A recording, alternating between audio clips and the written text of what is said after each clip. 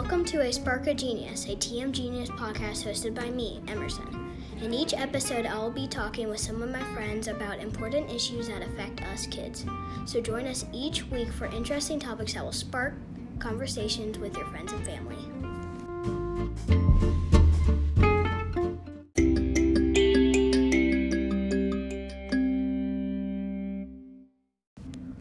Hi there, welcome to A Spark of Genius. I'm Emerson, your host. Today's episode is titled Class Pets.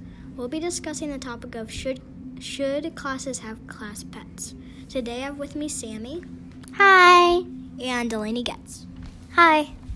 Thank you both for joining us today. First question, should we have class pets? Delaney. No. Because we could lose it.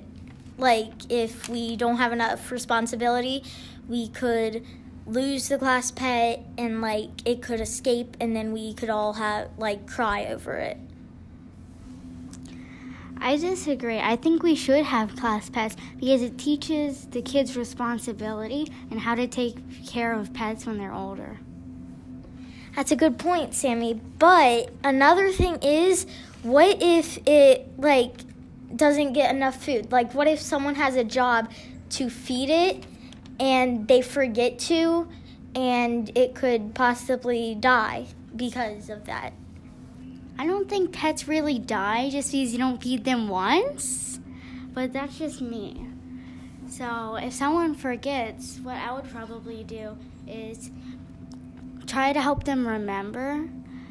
If someone else remembers, but it's not their job, they could remind the other person or tell the teacher so they can do it. And then, who would, provide, the toys and, food and water and all, who would get the class pet and, who would, how would you keep track of jobs? How I would keep track of jobs is for people, for the toys and the food, people could donate.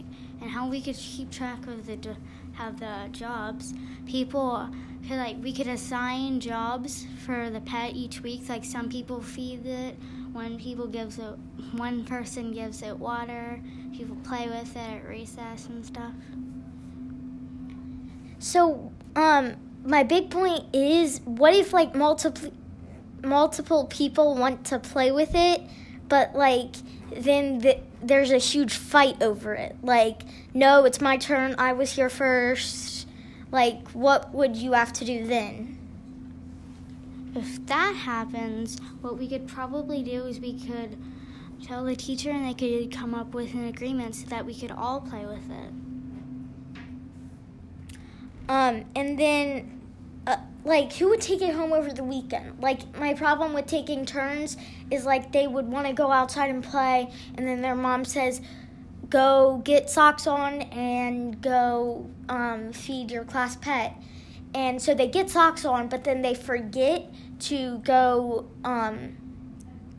give the class pet food or water, and then, it just sits there all night, and then it keeps happening. And, what if that happens? I was thinking that the teacher could take it home for the weekend. And my idea is that it can help people calm down if they're really stressed or scared. And at recess, people can still play with it whenever they want. And then another thing is, what if, it distracts someone?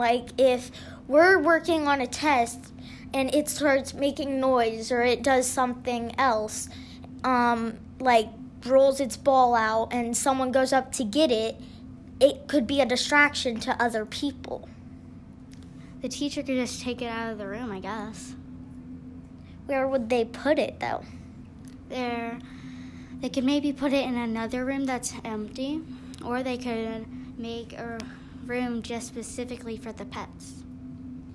And then if they do that, the only thing is, if it's a room with other pets, it could,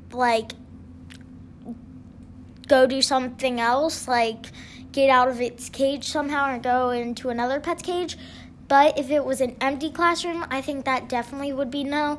Because if it eats all its food and then someone forgets about it, it could, like, something could happen to it. Like, it could get sick because it didn't have enough food or water, and it could escape, too.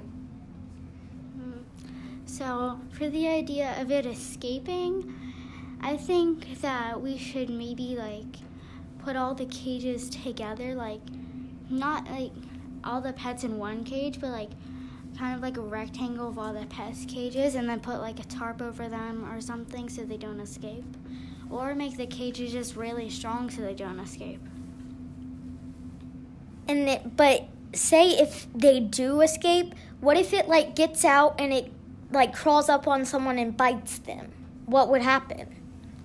But it would be an empty room, like I said, Delaney.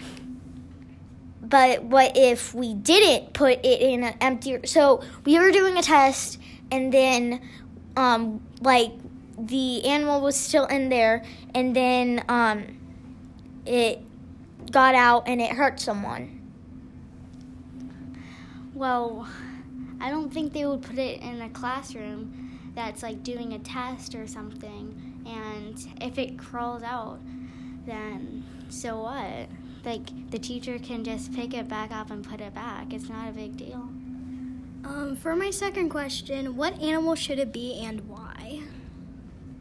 I think it should be a bunny, because bunnies are really cute and soft, and they're very playful. I don't think it should be a bunny, but maybe, like, small goldfish or something. Like, something that has to, like, if you put it in a cage, just like I said, it could either escape, it could bite someone, because, yeah, like, so what if, I just think it should be either a goldfish or a hamster. Why would you think it should be a pet if you don't want a pet? Well, she said, what pet? If you had to pick a pet in both, so what would it be and why? Let me rephrase it. I think no pets, period, just because of we might not have full responsibility. We could lose it. We would have to supply things like cage of food, water, toys, and a lot of different things. I think that we should, because everyone could be friends with it, and they could help people calm down. People can play with it, and they can teach kids responsibility and teach kids how to learn how to take care of pets when they're older. This has been a great discussion today, and I want to thank my guests Delaney G and Sammy for joining me and sharing your thoughts. We'll end on my final thought. So some people don't want pets because it could be a distraction and it can get out and maybe, like, do something. But some people think it should because it teaches kids responsibility, and if they're stressed, they can calm down. So what do you think? Thank you for listening. If you enjoyed our discussion today, please tell your friends and family about A Spark of Genius. Join us next Wednesday as we discuss technology or paper. Can we hear it?